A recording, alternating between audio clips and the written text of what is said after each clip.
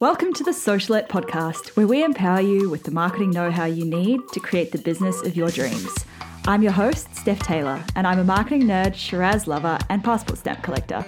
Join me as I dive into all things small business marketing and deliver them to you in bite-sized, fluff-free lessons every Monday, Wednesday, and Friday.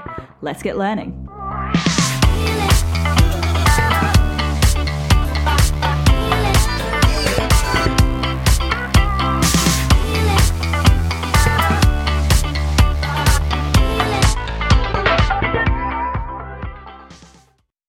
Hey, welcome back to the Socialette podcast. This is episode 150.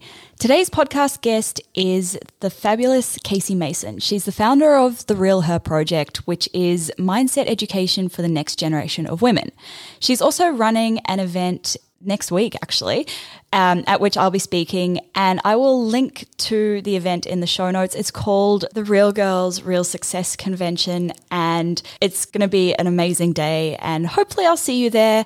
You can use my discount code STEPH for 10% off the ticket price. Click on the link in the show notes to grab your ticket. Okay, so today's episode, Casey and I chat a little bit around mindset, around marketing yourself, as well as how to market an event and how to really make the most of free marketing, especially collaborations, which I am a big fan of. Let's dive into the interview. Hi, Casey. Thank you so much for being here on the podcast today. Oh, thank you, Steph. Thank you so much for having me. I'm so excited to be here. I'm like such a fan of your podcast. So. And likewise.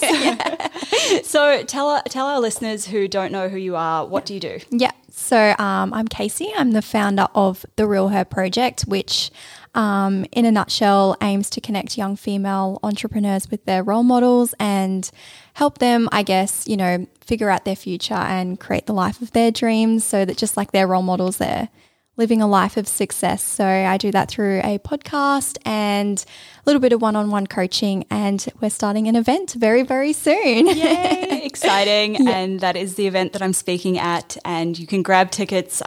I'll mention the link and everything later.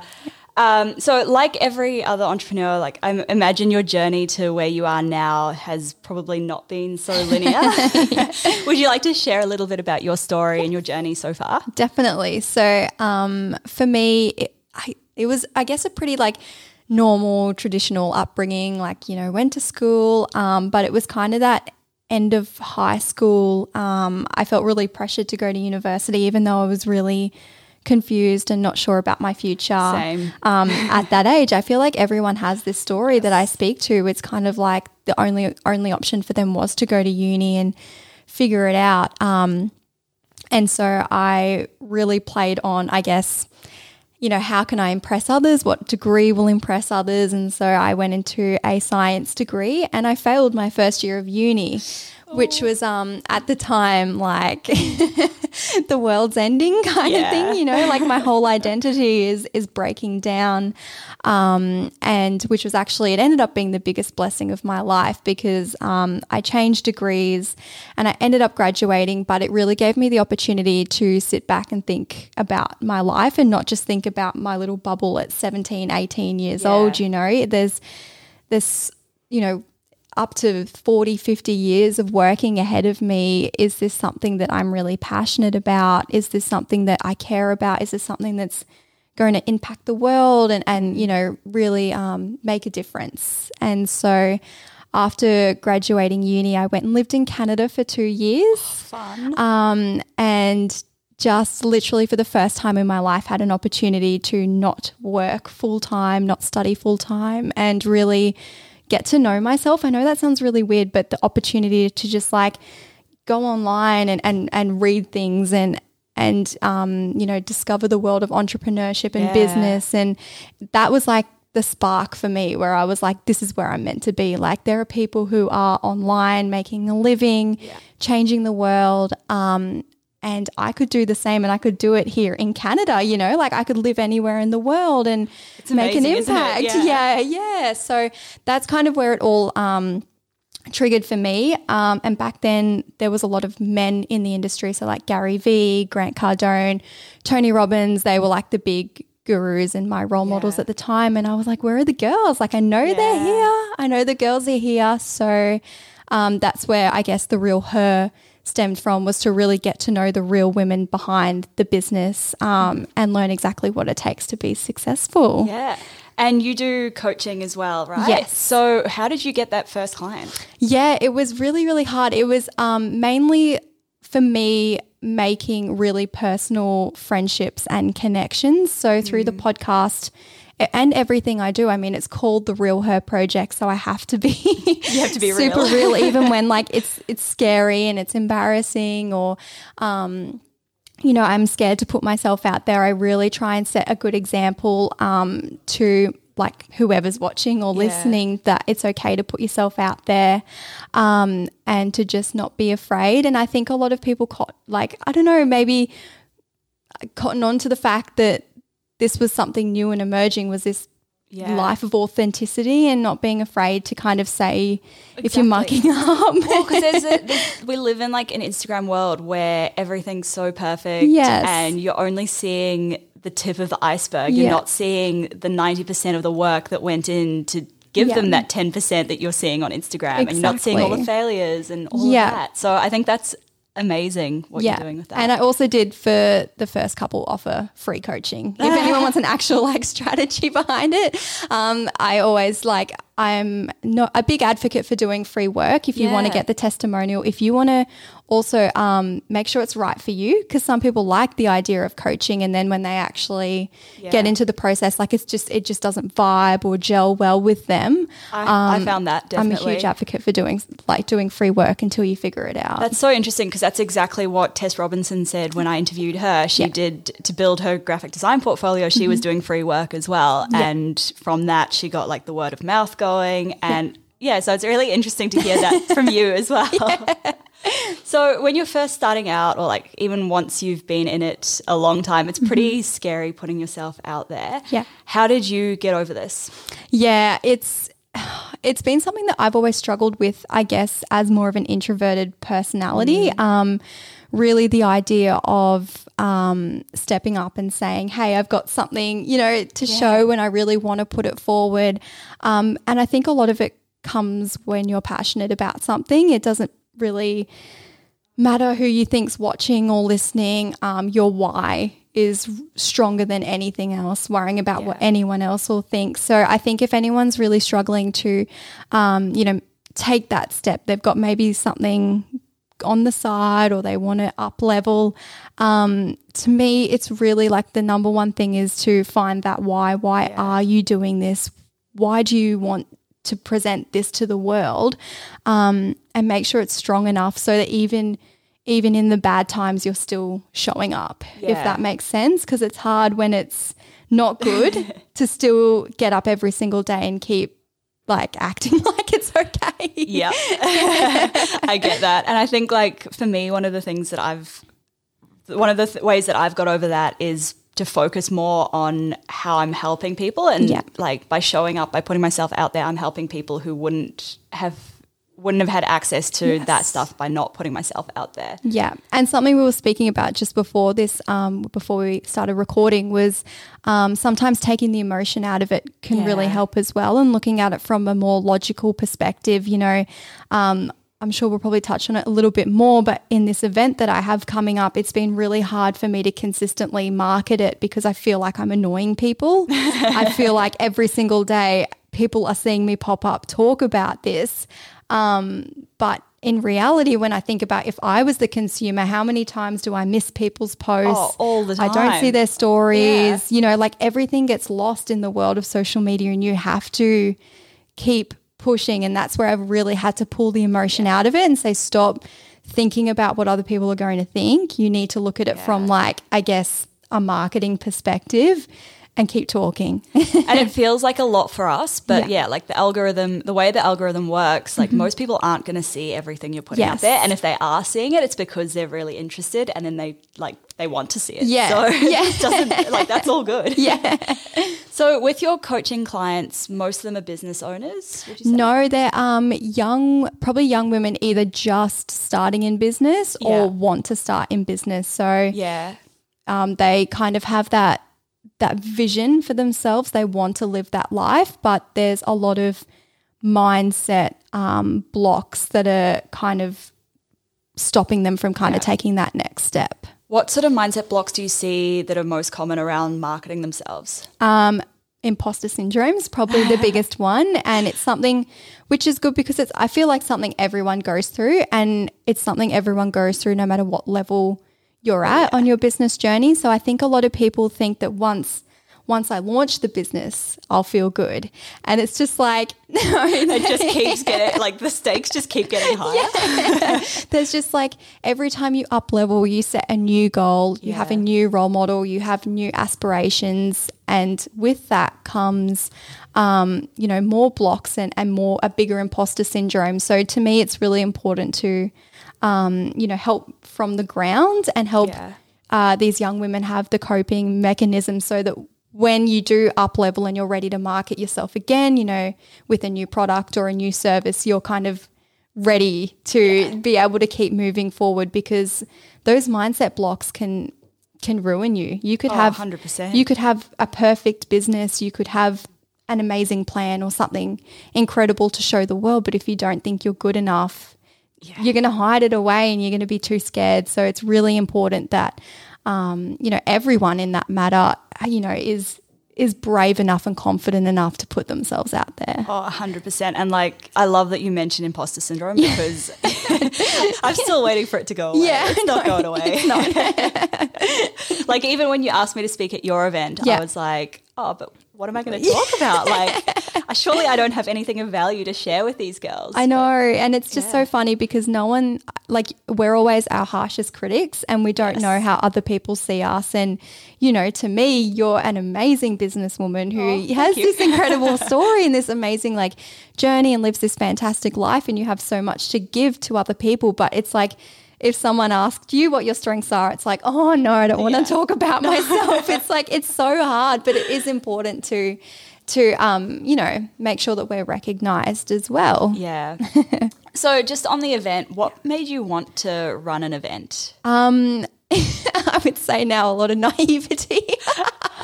No, it's honestly like, I have a podcast as well, and it's really, I guess, bloomed and taken off. I've got to interview a lot of amazing female entrepreneurs. But it's one thing to me to like talk to someone over Zoom and interview them over Zoom, and another thing to get them in the room. And there's something about being with someone and like feeling their energy. Definitely. And getting the opportunity for them to really like dive deep into their story and share their processes and everything that led them to where they are today. That's just so different to just, speaking to someone online. So I really wanted to give young females the opportunity to get in front of women who are perhaps where they want to be one day, so they can literally connect the dots. There's no middleman, there's no podcast in between. Yeah. If someone wants to ask Steph how you got to where you are now, they can literally approach you on the day and really just make that genuine connection, because I think a lot of the time online we just see the highlight reel. We just see, look at me sitting at Bali, like on my laptop, and they think, well, why can't I do that? Like I'm trying to start this side hustle and no one's buying anything from me, and there's this real big disconnect. So it's really just an opportunity to bring young women together with their role models in a personal setting. It's been a big task. I can imagine. But I'm so excited and I'm so happy that I just kind of jumped into it, which is sometimes like something you have to do if you want to do something, even if you're not 100% experienced in the area. Is anyone ever? Yeah, I know. Just take action, roll with it, and back yourself, and you'd be, I think, highly impressed to see what you can come up with if you're excited and passionate about it. How did you figure out what needed to be done for the event? To be honest, like I just kind of jumped into it and ran with it as it went. I literally started with, I need a venue and I need speakers. And so that's where I started. And then it was the next step, what else will make this day amazing? I would really love to feature as many female businesses on the day as well. So that's who I'm going to contact for goodie bags. And then, how cool would it be to have a lucky door prize? And like every time I took a step, something else popped up. So it was really just about starting with the basics and making sure, obviously, like you have a date, a venue, and speakers. And honestly, like if you just had that, you have an event. But what can you add to the experience, and what is the point of the event, and how do you want people to walk away from it? How do you want them to feel, and what else can you add to that experience? Oh man, I really want to run an event, but I'm just so scared. One day, maybe not this year. This year I have too many other things on my plate. Maybe next year. I'll help you. Please. So with marketing the event, like obviously marketing an event is very different to marketing your services. Yeah. How have you found that? Like how have you been marketing it? Yeah, it's been really interesting for me because I'm not like anything grand. It's just little old me. So the budget has been tight, especially when it's your first event. So you've got to put all your money up front into the venue and everything, like every little detail that needs to be bought, you have to buy it straight away. So I set a little money aside for Facebook ads, which is the only paid promotion I'm doing, but I was actually really surprised with the power of free marketing and just kind of growing something organically. So I've literally I think the biggest one for me was getting offline and speaking to people and actually just telling people about the event. Like the girl that waxes my eyebrows, she has every single day my target audience in her room. So I printed out some flyers and gave her some flyers, and now she's contributing to the Lucky Door Prize. And it's just talking to people and having, flyers out there and making connections and relationships. And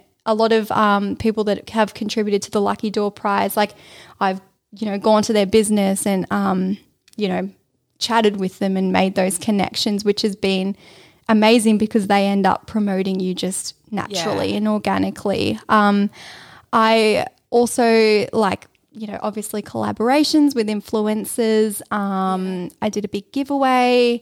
The power of going live, I have noticed, is huge. I went, when my early bird tickets were finishing up, I went live 4 times that day. But I think every time I went live, it led to a sale because I think people, if they're on their phone and they're ready to interact, something about being live and being really open and vulnerable just seems to really connect. It's more of a two-way conversation, I think. Yes. I think that's why it's so effective. Exactly. Yeah. So I just really had to, I guess, get creative with how I was marketing this. But the biggest thing that's blown me away is just those person-to-person connections, which I guess backs up the idea of an event. We're so everyone is online at the moment, online masterclasses or online tutorials or webinars, but I feel like there is still room for people to connect in person as well. Yeah. And it's so funny because my whole business is built online. Yeah, I know. And it's I forget that flyers exist. Yeah. And it's it's only when you have to start thinking outside the box like that where you're like, oh yeah, I could actually just print flyers. And it depends on what you're doing, but you could literally print flyers and put them in every letterbox in your neighborhood or, there's just all these random strategies that I think we just forget sometimes, but they're still powerful. And even at those, at other events, going up to people and talking to them and just leaving a good impression on that person, not trying to be oh, come to my event, buy my tickets, but just being a nice person and leaving that good impression. Yeah. So you mentioned collaborations. Yeah. I'm a really big fan of collaborations. Yeah. What other collaborations have you done other than influencer ones? Have you done any others? So I guess a lot of those in-person connections with the businesses that I have chosen to collaborate with, they have just organically shared my stuff, which has been amazing. And I don't know if this is a collaboration, but to me it kind of is, but pretty much every girl that's bought a ticket has shared the event, which I think is really cute because that it's almost like they're they're getting behind the idea of the event, the overall, I guess, message of the Real Her project. They're really jumping in on that and feeling like it's important for them to share with their friends.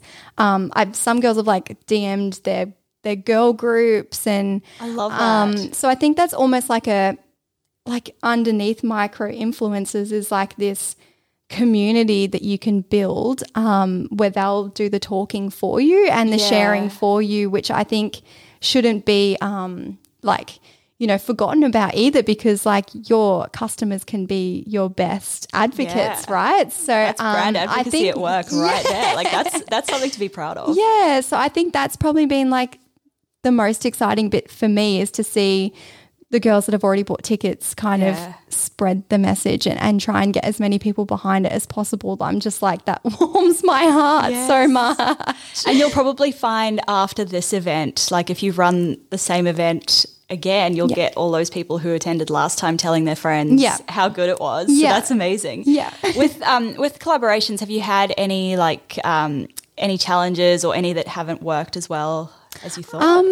In terms of like the whole like last year of podcasting, collaborations has basically built the Real Her project brand. And honestly, like the biggest challenge may be someone not replying. Like I think a lot of people are scared to approach people perhaps who seem further ahead than them, or like they have more followers or whatever it is. A lot of people are scared to make that initial connection. And honestly, like the worst thing that's happened to me is just no one's replied. Or they say no. Yeah. And like honestly, if they do reply, I would say 95% of the time it's a yes. That's great. Or it's just a not right now. Let's catch up 6 months down the track or something like. And there's been some women that I'm like, wait, what? Like you just said yes? Like seriously? Like that's amazing. I think the biggest hurdle with collaborations is people being scared once again to put themselves out there because they don't feel like they're worthy of that person's time. Yeah. What tips would you give to someone who's dealing with that? Like why would they want to collaborate with me kind of mindset? I think it's really interesting like speaking to people why, like, because I think a lot of people think, what would the person get out of it? Like, what are they getting out of it? I get to interview you. You're so amazing. But for them, it's the opportunity, obviously, to reach a whole new audience that may not have known who they are. But for some people as well, they've said to me that it's a great memory for them to have. Yes. Like, they really like the idea of being on a podcast and someone kind of asking them about their journey from start to finish. And it's something that they can keep forever and also share with their audience too, which is amazing for you. Yeah. But it's more something timeless for them, and it's a stamp in time of where they were at this moment. And I think a lot of people like getting behind that. So like, you know, when you're frightened to approach someone, if you kind of have it in the back of your mind, like this isn't all, like I'm not the only one benefiting. This is something like we're both getting something out of this. It makes it a lot easier. And if you're, you know, scared to connect with someone, really like immerse yourself in their community, share their stuff, like their stuff, comment, get on their radar first, and then make the move instead of just like following them and then that night sending them a DM like, hey, want to be on my podcast? Like the really generic copy and paste. Yeah, exactly. Like and say something that you like that they do, you know, just really make it personal. And I think like you'll be onto a winner. Yeah, I think we're lucky because, well, not lucky, but we're fortunate because we've got podcasts and people just love being on podcast interviews. Yeah. And then that opens up the door for bigger collaborations with them further down the track because like you're building that relationship with that person. 100%. And it's like, well, now obviously like I first met you through my podcast. Yeah, of course. And now here we are talking again and we're about to have an event together almost probably a year later. And then also like a lot of the people that I collaborate with, they're now friends or like mentors or, you know, if I was maybe stuck with a marketing problem, I would probably approach you and like you could send me in the right direction or, you know, I have these connections now for life. It's not just come on my podcast, I take all your followers and we both just walk away. Like it's really important to make sure that like if you're collaborating with someone, it's it's both ways, and Yeah. you like actually can, I know it sounds really like weird, but like see a future with that person. Yeah. Like you Oh, can definitely. continue on the relationship after just that first initial podcast. Yeah. And I think also like when you're reaching out to them, telling them what's in it for them. Yeah, Rather exactly. than saying what's in it for you. Like, yeah, what's in it for them. Yeah. Yeah, that's great. So at the end of every episode, I ask a couple of questions yeah. to every guest.